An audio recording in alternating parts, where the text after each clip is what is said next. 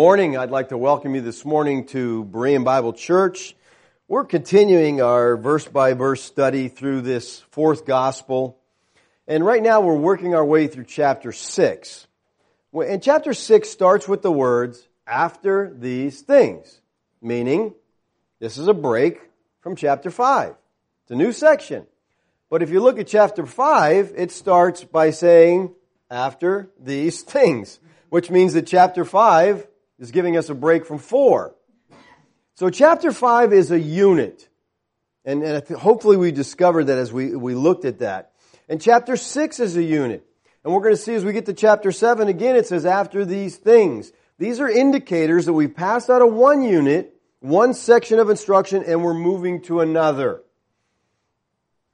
So chapter 5 was a unit where, if you remember, Yeshua healed a man on the Sabbath.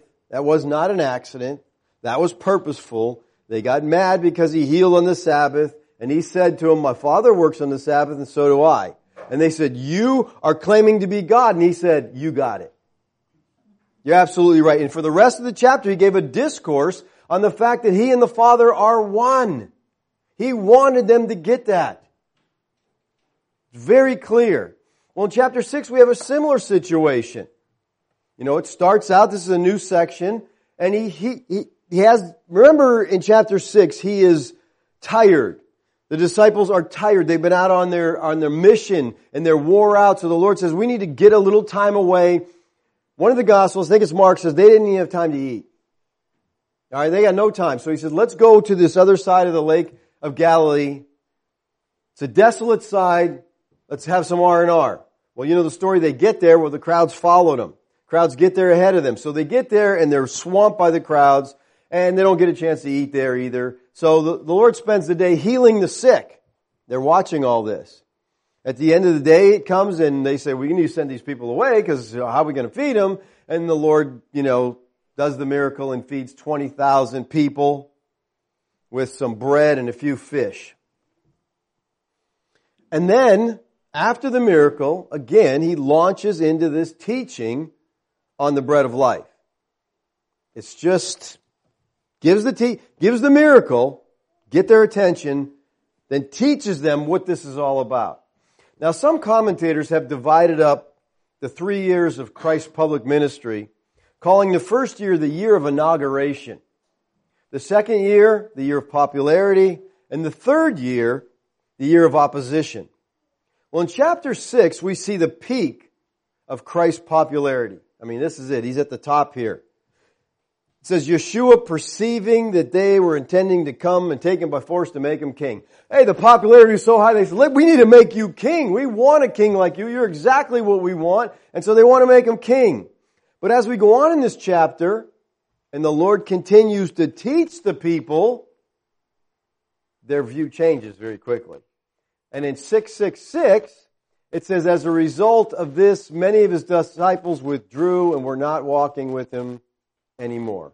Now you notice the 666 there. And it just happens to be a verse about his disciples departing. When they depart, they're not going to walk with him anymore.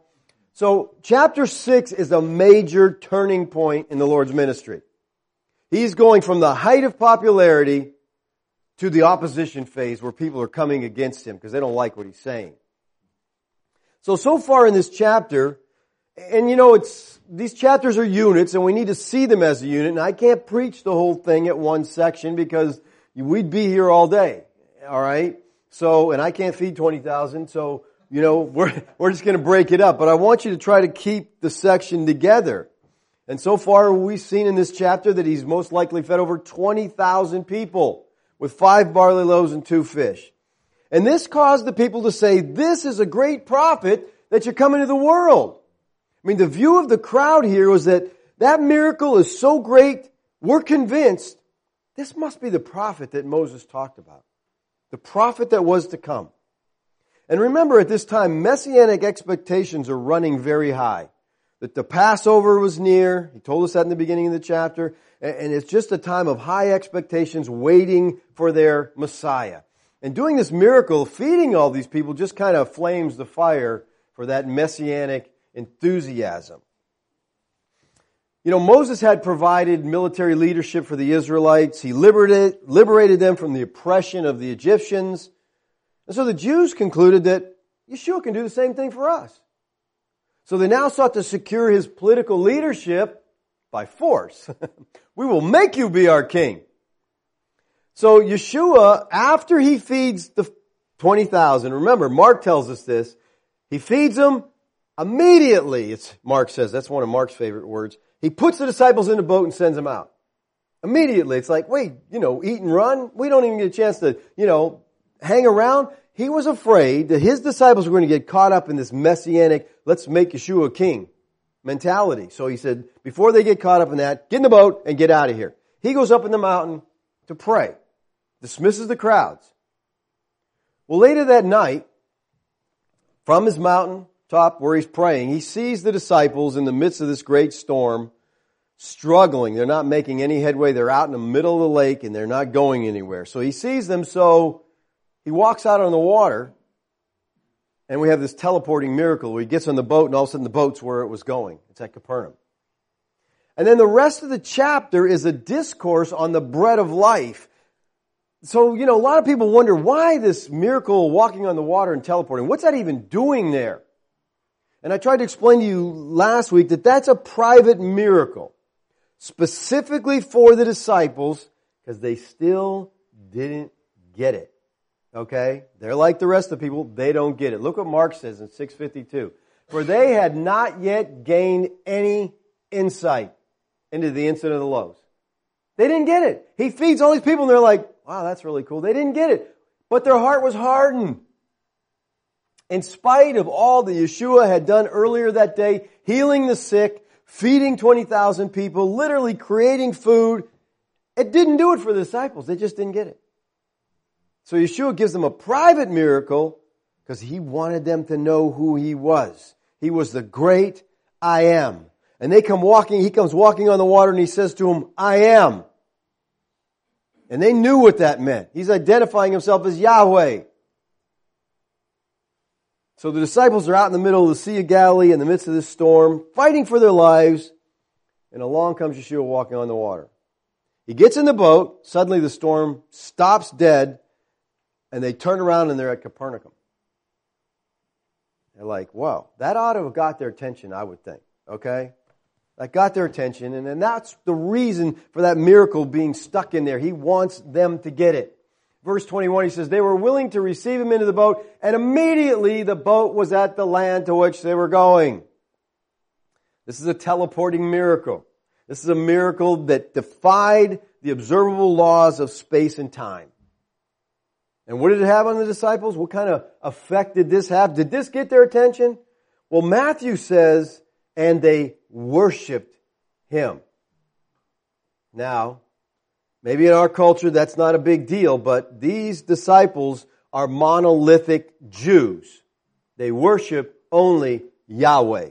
And here they are worshiping Yeshua, so I think they finally get it. They understand that he is Yahweh in the flesh. And they worship him. So this is for their benefit. They get it. All right, that brings us down to verse 22 to 25, which really are a transition. You read these verses and you're like, wow, this is kind of weird stuff in these couple verses here. But it's a transition. He's moving into the discourse on the bread of life. And the purpose of these verses is basically to get everybody back in one spot at Capernaum. All right? And make it clear also that Yeshua arrived on the other side by miraculous means. He wants them all to get that. This is, you heard right. He walked on the water. He teleported the boat. He wants them to understand this. So verse 22 says, the next day, the crowd that stood on the other side of the sea saw that there was no other small boat there except one. And that Yeshua had not entered with his disciples into the boat, but that his disciples had gone away alone. Now, the next day, that's after the feeding of the 20,000. It says, the crowd that stood on the other side of the sea. That's the other side from where Yeshua is now at Capernaum. All right? They're on the other side. They're back in the original. The crowd's still over here where he fed them. All right? Where the feeding took place, and Yeshua and his disciples are up here at Capernaum. There's only one boat there. And they know that Yeshua hadn't gone with the disciples, so they're like, he's got to be here. He went up in the mountain. They're down on the pathway around the lake, so he had to come down and go around that lake if he walked, and they know he didn't do that, and they know he didn't take a boat, so they're like, well, he must still be here.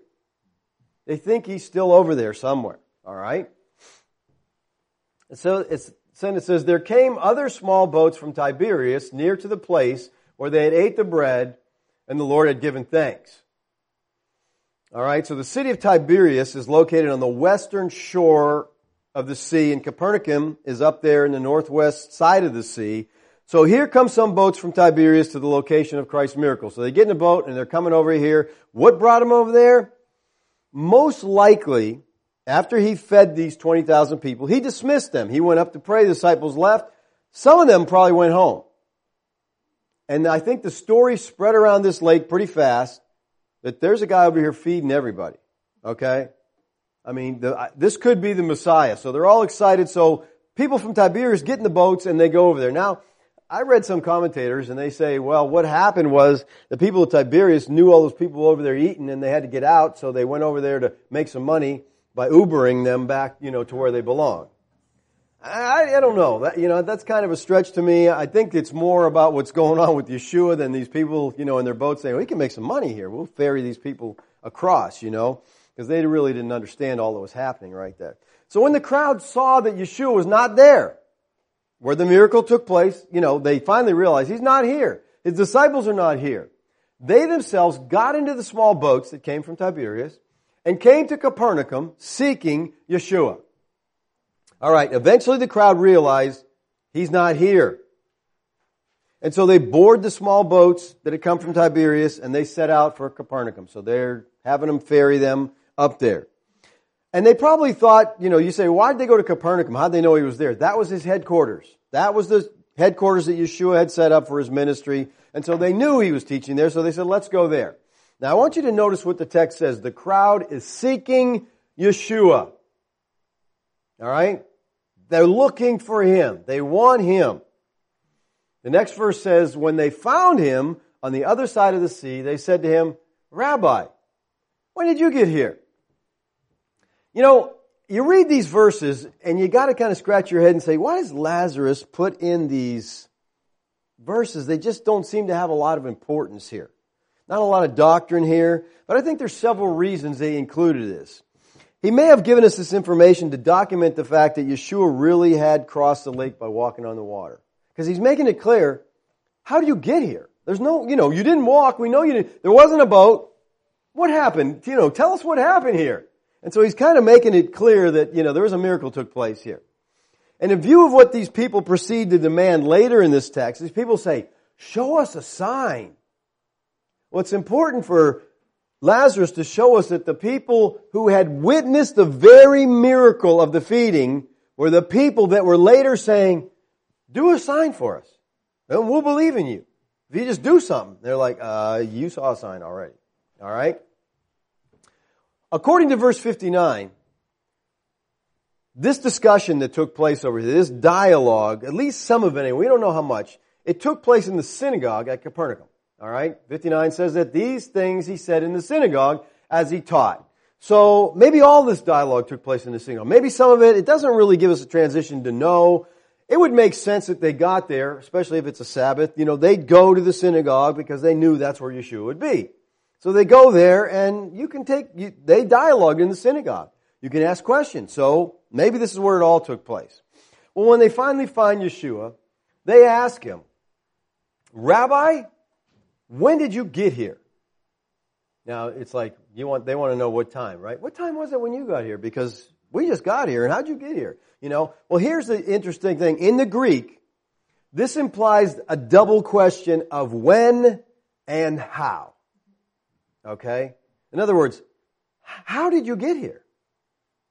We know you didn't walk past us, and we know there wasn't a boat, so how'd you get here? So Yeshua says to them, oh guys, I was up on the mountain praying, and I saw my disciples struggling out there in the water, so I just walked across it. And I got it, and there's a big storm going on, so I just said stop, and the storm stopped instantly, and I teleported the boat over here to Capernaum. No, he didn't say that at all. He doesn't answer their question. He didn't answer it. He didn't tell them. But I want you to see that they thought something was up, because how did you get here? How did it happen? Remember, those miracles were specifically for the disciples, so he didn't go into that with these people. When did you come here? Now, remember our author here, John Eliezer, Lazarus, uses very often double meanings to a lot of the things he says. And this can be taken in two ways in this gospel. And I think the surface meaning here is simple. It's an inquiry about the crowd's awareness that Yeshua had not left the other side in a boat. So they're like, how'd you get here? We know you didn't take a boat. So the question is both when and how Yeshua got back to Capernaum. How did he get on that side? But the question may also arise the issue of Yeshua's origin. You know, they're aware something's going on here. You're feeding all these people. We saw you do these miracles. How did you get here? You know, where are you from is kind of the idea that I think that may be an underlying question here. Well, verse 26 says, Yeshua answered them, and he said, truly, truly, I say to you, you seek me not because you saw the sign, but because you ate of the loaves and were filled. Yeshua answered him. No, he really didn't. Okay? This is more of a response to the question. He's responding to their question, but he's not answering. He doesn't tell them how he got there. He doesn't tell them when he got there. He just goes into this and he says, truly, truly, I say unto you. Now, we talked about this before. This is the 8th use of the double amen here. And he uses this to emphasize critical statements. In other words, this is not casual conversation going on. Well, they asked him a question. Oh, let me tell you. No, he said, I got to get your attention. Truly, truly, this is important. You've got to understand this. This points to a very important declaration that he's going to make, a revelation from God. Yeshua says, you seek me not because you saw the signs. All right? It's clear that they were seeking him. All right? But it wasn't because they saw him feed all those people. It wasn't because they saw him, healing the sick. But the very purpose of the signs, the miracles that Yeshua was doing, was to demonstrate that he was from God. That was the purpose. Notice what Peter said on the day of Pentecost to a group of Jews gathered there. He said, men of Israel, listen to these words. Yeshua the Nazarene, a man attested to you by God with miracles, wonders, and signs, which God performed through him in your midst, just as you yourselves know. What he's saying, the primary purpose of Yeshua's miracles were not to alleviate suffering, to fix distress. They were to prove that he was from God. In other words, you see someone do some of these things, you go, that's not a normal man. These were signs of the presence of the promised Messiah. He was fulfilling things promised in the Scripture that the Messiah would do. So his life was proof. It was a proclamation that God was with him. So the evidence is in. It's too clear to miss this. You don't feed 20,000 people with a couple fish and a few loaves of bread and have all those leftovers. You don't do it. And these miracles are crucial to Lazarus' purpose because he writes that you may believe that Yeshua is the Christ, and believing you might have life in his name. He gave these signs so you would see he's the Christ. They're seeing the signs and they're not getting it. So the miracles are to demonstrate he's the Son of God. There's no other explanation for this power. And remember, the whole time he's claiming to be what? God. You're right, I'm equal with God. Look at this. Who does this kind of stuff? But this crowd wasn't seeking Christ because they saw the miracles and realized this is Yahweh in the flesh, the God of all creation. That wasn't why they were following. Yeshua says, you seek me because you ate of the loaves and were filled. So he's telling him, here's your motive. And once again, this knowledge implies a supernatural knowledge on Yeshua's part. He knew what their motives were. He knew why they were seeking him. He tells them, you're not here because you realize that all the signs point to me as the Savior, the Messiah. You're here because you want another meal. You're here because you ate and you were full. These people are the initial members of the health wealth gospel. Okay? Their belief was Yeshua wants you full. Okay? A chicken in every pot. Okay? He wants us all to be full. That was their belief. Listen, life in their day was hard. They didn't have food like we had. They had to plan far ahead. They had to work hard to get their food. And can you imagine? This is cool. Messiah's showing up. Guess what? We don't have to work so hard for food anymore. It's just join the welfare line and it's there. Okay? Now remember, we're going to get into this. This dialogue connects with Moses. 40 years. What'd they have to do for their food? Just go out in the morning, pick it up. It's there because the Lord provided for it. Manna. Well, they saw this miracle and they're like, hey, I like this idea. Okay? Free food. All right? Free food. They sought Yeshua only for what He could do for them physically and materially. And this is basically the same teaching of the health, wealth gospel today. God wants every Christian perfectly healthy. He doesn't want you to be sick. He wants you wealthy. He doesn't want you to have to struggle. And if you just give your money to me, I will be wealthy. Okay? And that's how the teachers work it, And I'll be your example. And it's all seed money because what you give me, then God will just bless you. You'll be so blessed. It works for the people at the top. It's a pyramid scheme, okay? But it's a system built on preying on people's greed. Come to Yeshua because guess what? You'll never be sick and you'll have all the money you need. Well, that's a great deal. Who wouldn't sign up for that? And that's why so many of these churches are packed. That's a great deal. And you hear all these messages. Oh, is your marriage bad? Come to Yeshua. Is this bad? Oh, you're struggling at your job? Come to Yeshua. Like what? He's just the fix-it man for all your bad? No, come to Him because He's the Lord of the universe, the God of all creation. He will give you eternal life. You won't die and spend eternity apart from Him.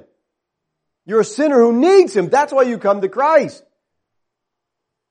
Not the Easter bunny. The word that's translated here is filled, is the Greek word kortazo. And it was used of animals who were foddered. It has the idea of to gorge.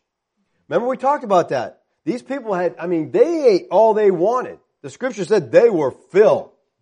Okay? It wasn't like, we got to share this little bit of cracker. Take one bite, No, they eat all you want. Eat till you're full. They were filled. And Yeshua says, you're seeking me because you ate the bread, you ate the fish, and you were gorged. You were full. That's why you come to me. So instead of seeing the bread as a sign and the authority of the deity of Christ, they see it as a free lunch. Hey, this guy, who's not going to follow this guy? Okay? It's a free lunch. Everybody wants a free lunch. In this town, being a military town, when it's Veterans Day, a lot of the restaurants give free food to the veterans. That's the last place I go that day. Okay? First of all, I can afford my own food. I don't have to go there and fight 10,000 people to try to get a free lunch. It is amazing what people will do for something free. I remember being totally amazed. I was at the auction one day. I used to go to auto auctions all the time, buy cars. And the dealer would always stand up there with the auctioneer, prompting the auctioneer to get... Well, the dealers would have wads of cash sometimes. They're trying to get a crowd. These are their cars. So they want everybody at this auction station. So they're throwing $1 bills out like this. People are literally diving on the floor. And I'm like, that's $1 bill. Do you realize that? It's not hundreds. It's $1. And these guys are knocking each other out of the way and flying across the car to grab $1. And I'm thinking, the greed of the human heart is just crazy. Well, that's why they're following. This is a free lunch. Hey, we're going to seek this guy out. We want to be where he's at because he's providing some food. Listen, here's the real scenario, people. They're face to face with Yahweh. Face to face with the God who created them and the whole world. And what they want is a fish sandwich. This is distorted. And this is a good illustration of what Paul teaches in 1 Corinthians 2:14. The natural man, and that sukkakos there means the man without the Spirit of God. He's just a natural man. He doesn't have God's Spirit. Does not accept the things of the Spirit of God. Have you ever noticed that? You ever tried to share the gospel with people and they're like, what? That's ridiculous. They're foolishness to them. And that's why people laugh at Christians. That's foolish. Well, to you, because you're a natural man. They cannot understand them because they're spiritually appraised. So the natural man, the man without the Spirit, cannot understand them. They don't get it. It's like, we people are just weird. Why do you believe this stuff? Because we have a new heart. We're not natural men. We're spiritual men. As we saw earlier in Mark, even the 12 disciples didn't get it. They had not gained any insight from the incident of the loaves because their heart was hardened. They just didn't get it. Their eyes weren't open yet. Natural man without the Spirit doesn't get it. They just can't get it. And that's important. We're going to see that later in this text very clearly. All right, Yeshua said to these people, they're expending a lot of energy tracking him down. First on one side of the Sea of Galilee, then they get the boats, they go to the other side. They want to find him. Why? Because they had eaten and were full. The product of the miracle had satisfied them, and they gave no thought to the person who performed the miracle. You know, you got to stop and ask, how did he do that? What kind of man is this? Remember, the disciples did that at one point when he calmed the storm. What manner of man is this that even the wind and the sea obey him? You got to ask those questions, all right? You see this going on. Well, after exposing their wrong motive, Yeshua tells them, don't work for the food that perishes, but for the food that endures to eternal life, which the Son of Man will give you, for on him the Father, God, has set his seal. All right. I love this, people, because listen to you know, there's got to be people, I haven't found them, but I know if you looked online, I'm sure you'd find some people who teach we don't need to work because Yeshua says don't work for food that perishes. Okay? So we could tear this text out of its context and say, Yeshua taught that if we're spiritual enough, we don't need to worry about providing for our own needs. Now, you might think that's a stretch, but I've known people like this. I've literally had conversations with men who says, I don't have to work, God will provide. I'm like, He provides through work. No, He'll send me a check. I'm like, let me know if you get it. Signed the Bank of Heaven, you know. I'm not sure how that works out, you know. But listen, Yeshua's not saying, quit your job, I'll take care of you. How do we know that's not what He's saying here? Because we compare Scripture with Scripture, and the whole rest of the New Testament He teaches work is not only honorable, it's mandated, okay? Look at Ephesians 4:28. He who steals must steal no longer. Why do people steal? Because they get other people's stuff, okay? And so it's easier to take someone else's stuff than work. Now see, if you're fortunate enough to live in America, you don't really have to do this because the government will steal from people and give to you, okay? But rather, he says, he must labor. The word labor means really hard work or toil. It's a word that has the idea of working to the point of exhaustion. Work was highly valued in the Tanakh. It was highly valued among Judaism. He says, performing with his own hands what is good. This is interesting, you know. Don't steal, but work. Why should you work? So you'll have something to share with those who have need. Wow. It's not like, you know, you expect them to say, but work so you can provide for your own stuff. No, work so you can have stuff to help other people out. And it's not supposed to be mandated that we help other people out. It's mandated by the Lord, not by anybody else, okay? Biblically, what happens when someone refuses to work? What's the biblical cure for laziness? Hunger, okay? 2 Thessalonians 3:10. For even when we were with you, we used to give you this order. If anyone is not willing to work, he's not to eat. People, that works every time. Hunger is a cure for laziness. Eventually you're going to get to the point where this is really bad. I got to do something. Get up and get a job. Get up and get a job. We're to work. Men are to provide for their families through labor. Now, in the context of caring for widows, Timothy writes this, but if anyone does not provide for his own, referring to his own family, especially for those of his household, he's denied the faith and is worse than an unbeliever. You don't provide for your family, saying you're denying the very faith you say you believe in, because your job is to provide for your family. By honest labor, that's what you're to do. So he says, don't work for the food that perishes. When Yeshua tells the people this, he's rebuking their purely materialistic notions about the kingdom. You're all in it for materialism, perishing stuff. It's just like the woman at the well when, you know, Yeshua was talking to her and he's talking about spiritual water and she goes, well, ever give me this water. Why? So I don't have to come to this well anymore. It's a long walk. It's a lot of work. She didn't get it. They didn't get the spiritual level. And he says, you're working for things that perish. You're here for the free lunch. Now, do not work is a present middle imperative with the negative participle, which usually means stop an action that's already in progress. He's saying something like this: stop working for food that perishes. Stop it. That's all you seeking me because I fed you. Seek instead the food that remains to eternal life. The food that I'll give you. So he's contrasting the physical and the spiritual here. Work for that which endures to eternal life. Endures is the Greek word mano. This is one of John Eliezer's favorite words here to describe the food which the Son of Man will give. He uses this word mano all over again. It's usually translated abide. That which abides, that which remains. Well, what does Yeshua mean to work for the food that endures to eternal life?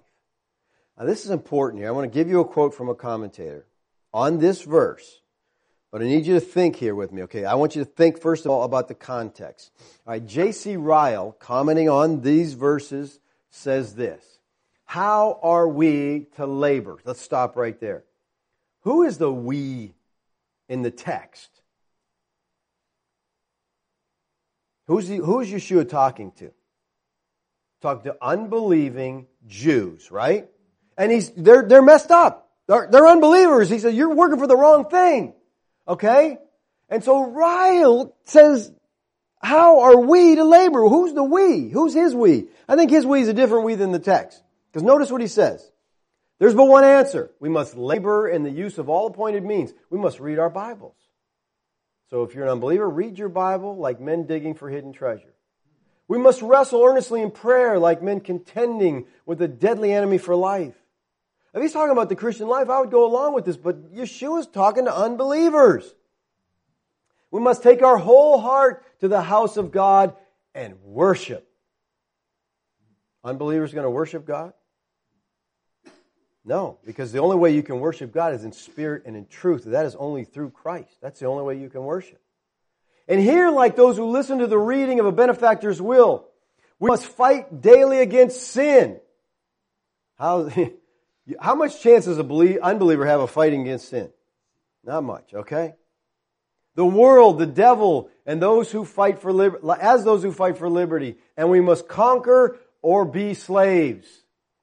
These are the ways we must walk if we would find Christ. That sounds like he's talking about finding the gospel, finding Christ. I read this text and I'm thinking, I know this man's smart. But maybe I'm missing something here, but you're writing to these people and you're telling them they have to do this thing. Dude, this is how you're going to walk if you want to find Christ. So basically, you get the interpretation. If people labor hard, if they work hard enough, read your Bible enough, pray hard enough, worship hard enough, you'll find Christ. Notice carefully what Christ says they are to seek. He says, for the food which endures to eternal life, which the Son of Man will what? Give you. We're going to work for a gift. That confuses a lot of people, all right? What they're to seek for, and the word work's not used twice here. Some texts have it twice. It's not in twice. Do not work for food that perishes. Stop spending your labors on what perishes. But here's what you need to seek. Seek that food which endures to eternal life, which the Son will give you. This is not about labor. This is about a gift. Yeshua is saying the food which He offers is food which He gives. It's not food which men work for. And only Christ can give food that satisfies eternally, that sustains the spiritual hunger and gives life. You know, what he's talking about here, I think, is very similar to what Isaiah talks about in Isaiah 55. Isaiah 55, 1 and 2. Ho! Everyone who thirsts, come to the waters. That makes sense, right? If you're thirsty, guess what? Go to the waters, right? Now watch this. You who have no money, come buy and eat. You get that? You got no money. How do you buy anything? How do you buy and eat if you don't have money? Come buy wine and milk, again, without money and without cost. Why do you spend money for what is not bread? Again, he's talking on the physical. You do all your stuff for physical and your wages for that which does not satisfy. For what does it say? Listen carefully to me and eat what is good and delight yourself in abundance. Listen, buying something without money and without price is to come and receive it as a gift. Buying without money is a picture of grace. You don't need money. We don't labor because Christ gives everything we need. You know, seeking to be right with God by works rather than faith alone is probably the most common error in the spiritual world. It's the most common error. Everybody thinks, I've got to do something. All false religions, including those who call themselves Christians, teach a works approach to salvation. They may teach, yes, you're saved by faith, but not a faith that's alone. It's a faith that works. But if that's true, then we have grounds for boasting. Because guess what I did? Yes, I believe, but I also did this stuff, okay?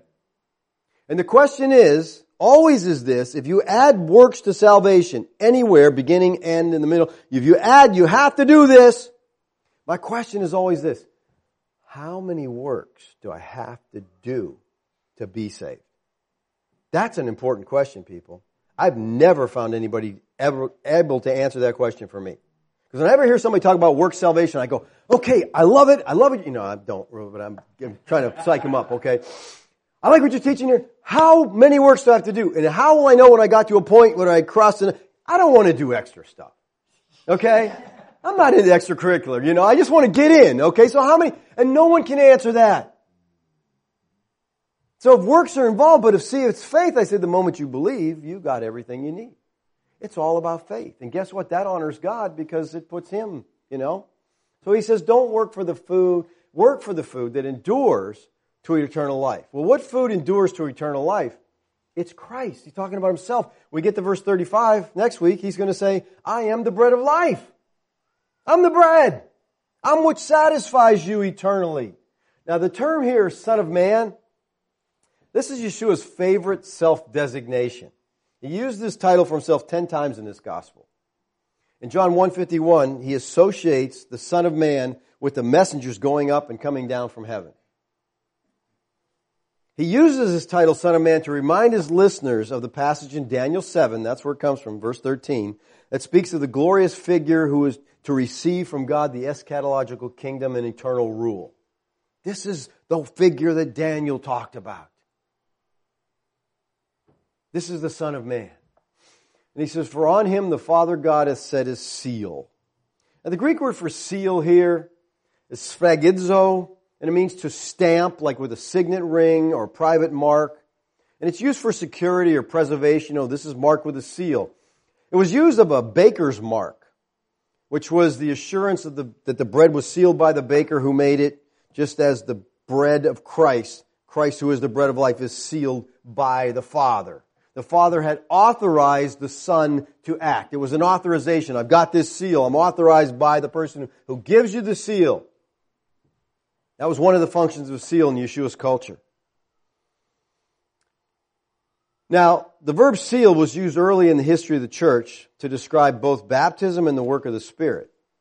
And so many see this clause referring to the commissioning of Yeshua at His baptism when the Spirit came out of heaven and the Father said, this is my beloved Son in whom I well please. I don't really have a problem with that. I think, you know, the idea of the seal, and we learn later in Ephesians, this, you know, God has sealed His people with the Spirit.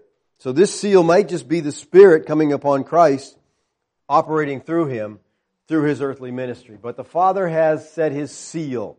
He set His approval. He set His authority on Christ.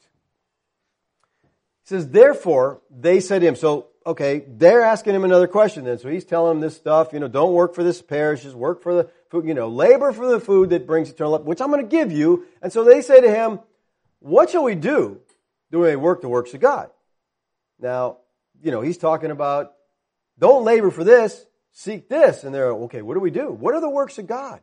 Now, the word for do or doing here is used 3 times in this text in the Greek. The literal translation reads like this. What must we doing to be doing the doings of God? According to the interlinear Greek English translation.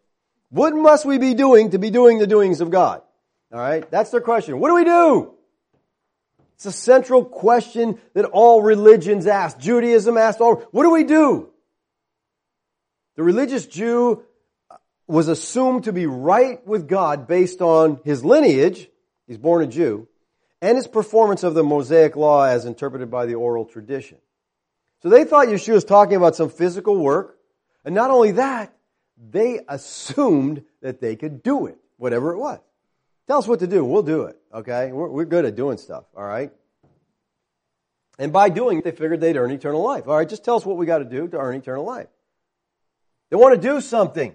And we see this question all through the New Testament. This is just, I think, the human response, all right? You remember the rich young ruler came to Yeshua and he said, what did he say? What must I do to inherit eternal life? And it's funny because Yeshua doesn't preach the gospel. He doesn't give him the gospel. He says, you know the law, right? You know what the law says, right?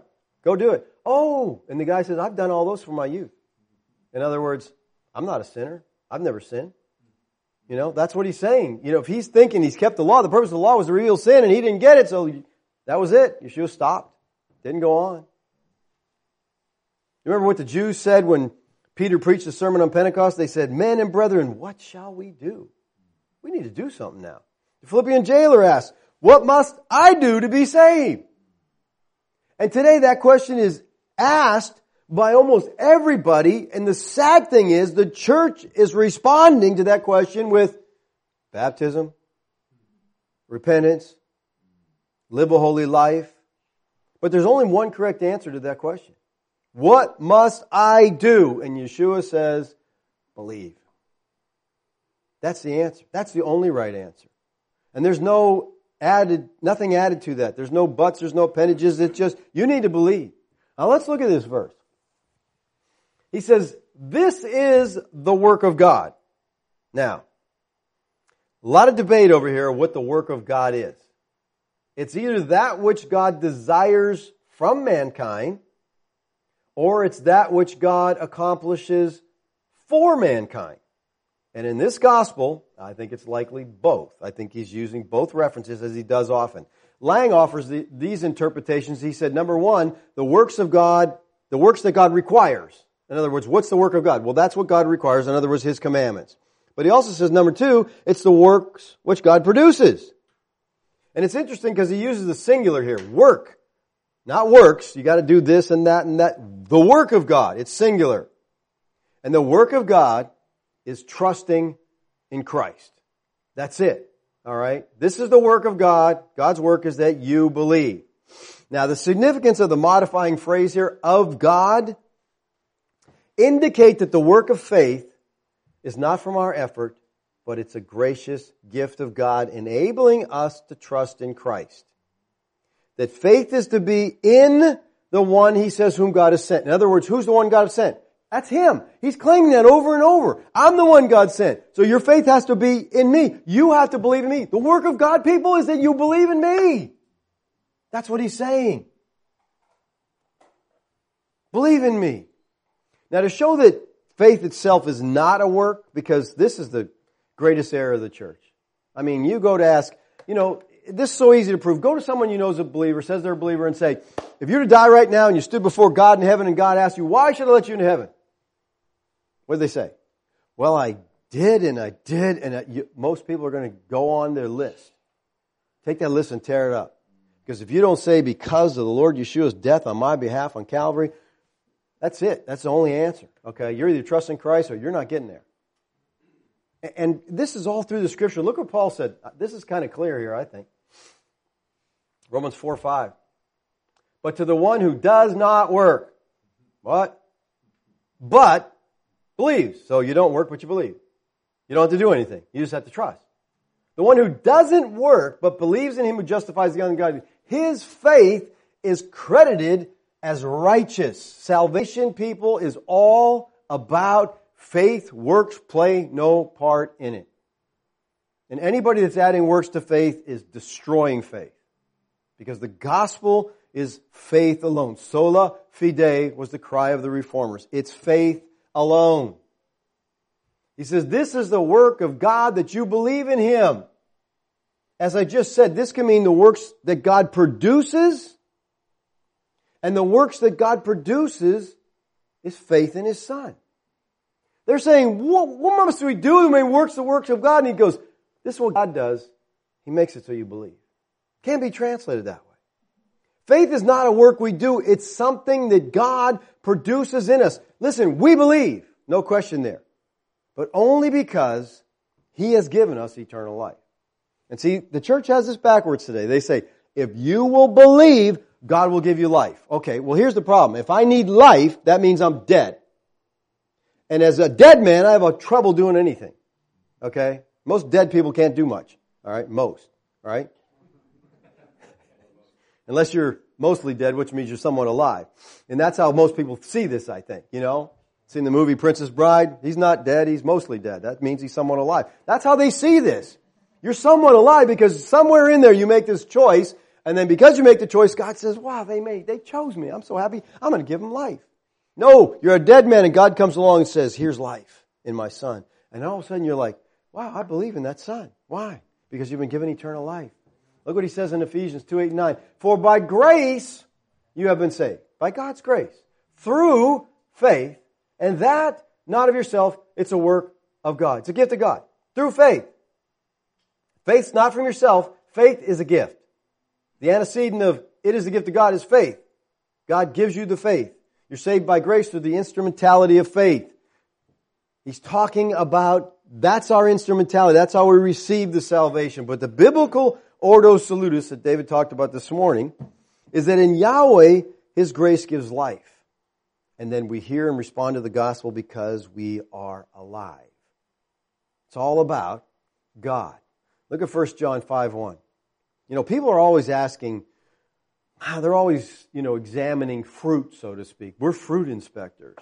We're checking everybody to make sure they're what they should be.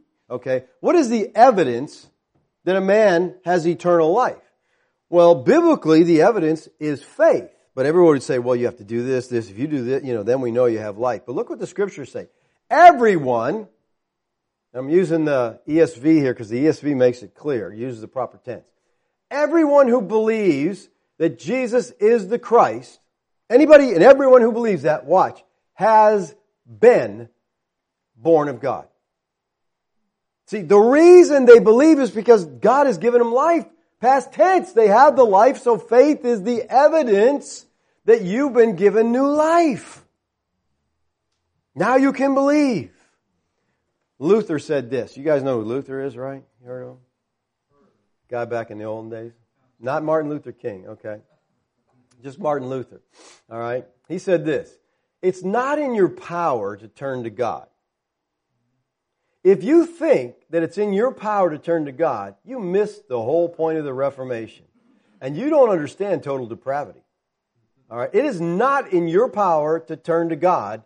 You're a sinner. You're dead. You get that? Dead people don't do much, okay? You're eaten up with corruption. Every choice of yours is evil and not good. So how can we turn to Him who is light, righteousness, holy, and good? That's Luther. We believe. That's our response. God doesn't believe. We believe. But that response is something created in us by God. By grace, we're saved through the instrumentality of faith. Now this discourse causes the crowd to ask another question. So they said to him, what then do you do for a sign? So that we may see and believe you. Remember, they're saying, what are God's works? What do we got to do? And he says, this is the work, believe in me. And so they say, well, then show us a sign and we'll believe in you. Do something. Do a trick. Do us a sign. We want to believe in you, but we got to see something. In other words, show us a sign to prove you're God's authorized representative. Their unwillingness to believe the sign that Yeshua had already given them the previous day shows their hardness of their heart. I just fed 20,000. These are the people who came from over there. They saw those miracles. They saw him spend a whole day healing people. They saw him feeding those people, and they're saying, do a sign for us. I think it's better to see this as a dare or a challenge than a request. They're daring him. They're challenging him. And the next verse, I think, makes this clear. In 31, he says, they say, our fathers ate manna in the wilderness. They're connecting the food that Yeshua created with their father Moses and the stuff in the wilderness. As it said, he gave them bread out of heaven to eat. So they're referring to the manna in the wilderness. They cite Scripture, and the crowd dares Yeshua. Can you beat Moses? Huh? The challenge was, you got to top Moses. See, the man Judaism saw as their very founder in faith, if Yeshua would call them to trust Him, He has to outperform Moses. You know, Moses is the father of faith. We're trusting Moses. We're following Moses. And Moses fed us in the wilderness. You're gonna have, if you're the representative, you gotta do better than Moses. Okay? You gotta do better. So this challenge is clearly laid out in terms of Judaism versus Christianity. You're telling us to follow you, well, you gotta do something better than Moses.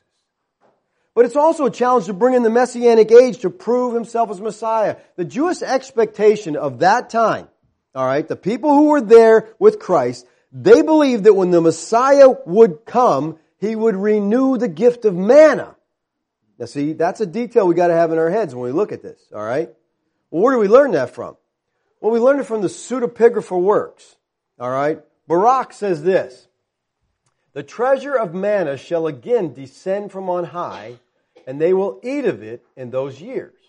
So they felt when the Messiah showed up, He'll do this again. He'll provide manna again. In the Midrash of Ecclesiastes 1:9, it says, "The first Redeemer caused manna to descend. So will the later Redeemer cause manna to descend." I know. There's some people out there thinking, that's pseudepigrapha, that's not Scripture. Listen to me, people. We've gone through this so many times. I hope you're starting to get it. Okay? I'm not saying this is Scripture. But what I am saying, this is simple Second Temple literature. This is something everybody in the time period of Yeshua was familiar with this literature. They had read this literature. They knew what this literature said. So in the head of those Jews, they're thinking when Messiah comes, He's going to bring manna again. That's why these writings are so important. It helps us know what they thought. Because Yeshua is dealing with what they thought. And they thought Messiah's going to show up, He's going to produce. This is all involved in this. They knew that in the wilderness, Moses gave God's manna every day. They didn't have, that's great, Yeshua, that you fed a bunch of people one day. But Moses did it for 40 years and He fed millions. Top that one, okay? I mean, Yeshua only fed 20,000. That's a small group, right? Compared to millions, and He does it every day for 40 years. So Yeshua, He says, if you want us to believe in you, you're going to have to up the ante. All right? We got to see you top Moses. That's what they're saying. It says here, as it is written. This is a periphrastic, perfect passive participle. This is the standard grammatical form to introduce scriptural quotes. As it is written, they're quoting the Scripture. It's an idiom affirming the inspiration and authority of the Tanakh. So they quote a Scripture, because that backs up everything they say. Just throw a Scripture out there. The people were viewing Moses as the source of their blessing in the past. They believed that the manna was given through the merits of Moses. And so they're basically saying, you gave us one meal. Moses fed millions for 40 years. You've got to beat this if you're the Messiah. If you're the new Moses, the new Redeemer, you got to do this. Now, the exact quotation here is disputed. It's most likely Psalm 78:24, which in the Septuagint would be Psalm 77:24. But the Greek also has echoes of Nehemiah 9:15, Exodus 16:4, Psalm 105:40. And I think perhaps Lazarus is loosely alluding to all these passages. Here's what you got to understand. When the rabbis and the Jews quoted things, they would pull a lot of different scriptures together and boom, give you a quote. They didn't just, we stick with this verse, we can't use any other. No, they pull a bunch of them because they knew the Scripture so well, they would get what's going on. Okay, you're putting these together to prove a point. We get it. We get what you're saying. Verse 32, Yeshua said to them, "Truly, truly, I say to you, it's not Moses who has given you the bread out of heaven. It's my Father who gives you the true bread out of heaven." The crowd said, "He gave them bread out of heaven." Yeshua responded, "Well, you're interpreting it wrong." Okay? Don't interpret He as Moses, but He as the Father. And don't read gave, past tense, but read gives, because He's doing it right now. So suddenly the scripture citation that the crowd's using is turned to point to Yeshua. And this radically revives interpretation of Scripture is characteristic of the conflict between Judaism and Christianity in the first century. Both these groups appealed to the same Scripture, but they saw them totally differently. Because their views were tainted in what they saw. So we have to understand. And listen, when the New Testament quotes the Old, it quotes it correctly. You can understand these writers are not making up something new. They understand what they're doing. They're doing it under inspiration. Then the Lord said to Moses, now we're talking about manna here. It's the Lord tells Moses, behold, I will rain bread from heaven for you. So Moses wasn't providing bread, okay? The Lord was providing bread. And that's what he's telling him. Listen, Moses didn't give that to you, all right? The manna was Yahweh's provision, not Moses's. Verse 33, for the bread of God is that which comes down out of heaven and gives life to the world. He was giving them a new type of bread right now. That's what he's trying to get them to see. He used the feeding to get their mind on the bread. He goes into this bread of life discourse here. He described it as coming down out of heaven and providing life for the entire world. With this response, Yeshua effectively took Moses as his sign, which the people put in a superior place over him, and he places Moses under him. And he says, I'm superior to Moses. In this context, Yeshua's descent is stated 7 times. 7 times in chapter 6, he talks about his coming down out of heaven. It shows his pre-existent divine origin. It's also a play on the manna, which came from heaven, as did Yeshua, the true bread, the bread of life. He gives life to the world. Now this has to be understood in light of the context, as every scripture does. He's been talking about Moses. He's been talking about the children of Israel. And he's telling them that the life that he has is not simply for the Jews.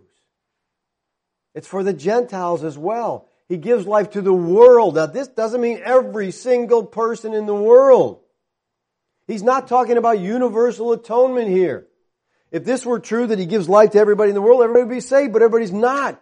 He doesn't mean everybody without exception. He means everybody without distinction. Jew and Gentile. Remember, the Jews thought it was only for them. Anybody can receive the gift through the Lord Yeshua the Christ. So he gives life to the world. It's beyond you Jews. He's coming down to provide life for all who will trust in him. And they still don't get it. They said, always give us this bread. They're still thinking of the physical bread. That's what they're thinking about. They wanted some new type of bread that didn't spoil. Even the manna spoiled. Remember that? They had to get it. If they got too much, if they kept the next day, it was all rotten. All right? So it's spoiled. So he's talking about a bread that lasts to eternal life. Eternal bread, we can get it, we can store it forever. Be like Wonder Bread, which isn't. Okay? It lasts forever because there's nothing real in it to corrode or rot. Okay? Well, Yeshua responds to them when they say this, give us this bread. And again, this is just like the woman at the well. Oh, give me this water so I don't have to come back to this well anymore. They're saying, give us this bread so we don't have to run all over trying to feed ourselves. We'll take it. And then Yeshua responds to this by saying, I am the bread of life. It's me. They're not going to like this answer, and we're going to pick this up next week here and go on from here because he's saying, I'm talking about me. I'm the bread. I'm the one that satisfies. I'm the only one eternally satisfied. All right, so let me wrap this up. In this text, we see the Lord, he's dealing with his own people. That's what he said in chapter 1. He came into his own, and his own received him not. But as many as received him, to them gave he the power to become children of God. Right? They didn't believe in him. The Jews didn't want to accept him. These are the people who had the very scriptures that talked about him. And they just don't get it. No matter what he does, they don't get it. Why is that? Well, as Yeshua is going to clearly lay out as we go on in this chapter, they don't get it because they're dead. They're dead. And Yeshua is going to say, hey, don't grumble among yourselves. You can't come unless God draws you. You're arguing about, oh, we don't get it. What's he saying? Don't worry, you don't get it because you're not chosen. And until Yahweh gives you life, you never will get it. And this is the whole theme that we have to get here. He's trying to tell them salvation is of the Lord. From beginning to end, it's all about his doing. It's a work of God. If you're a believer, it's because you were chosen by God and given life. Because all of his elect are given faith and they're given eternal life. And man plays no part in salvation. And Paul said in 1 Corinthians that no flesh may glory in his presence. If you did something to make God accept you, then when you get to heaven, you can glory in his presence. And that's not going to be tolerated, people. All right? He does it all out of his love for us. This is next week, people. Read ahead, okay? Read these verses. Over and over, he says, all that the Father has given me will come to me. What? Who comes to him? The ones given of the Father. And we'll talk about what that means next time. Let's pray. Father, we thank you this morning for the clarity of your word. I thank you, Lord, that we can rejoice in the fact that if we have trusted you, we have because you have given us a new birth. You have given us eternal life, and we are your children. We rest in that promise, Father. We thank you for the security of our salvation. I thank you, Lord, that salvation is all of you, because if I had any part in it, I would mess it up. Thank you for your grace, Lord. May we trust in it day and night. Amen.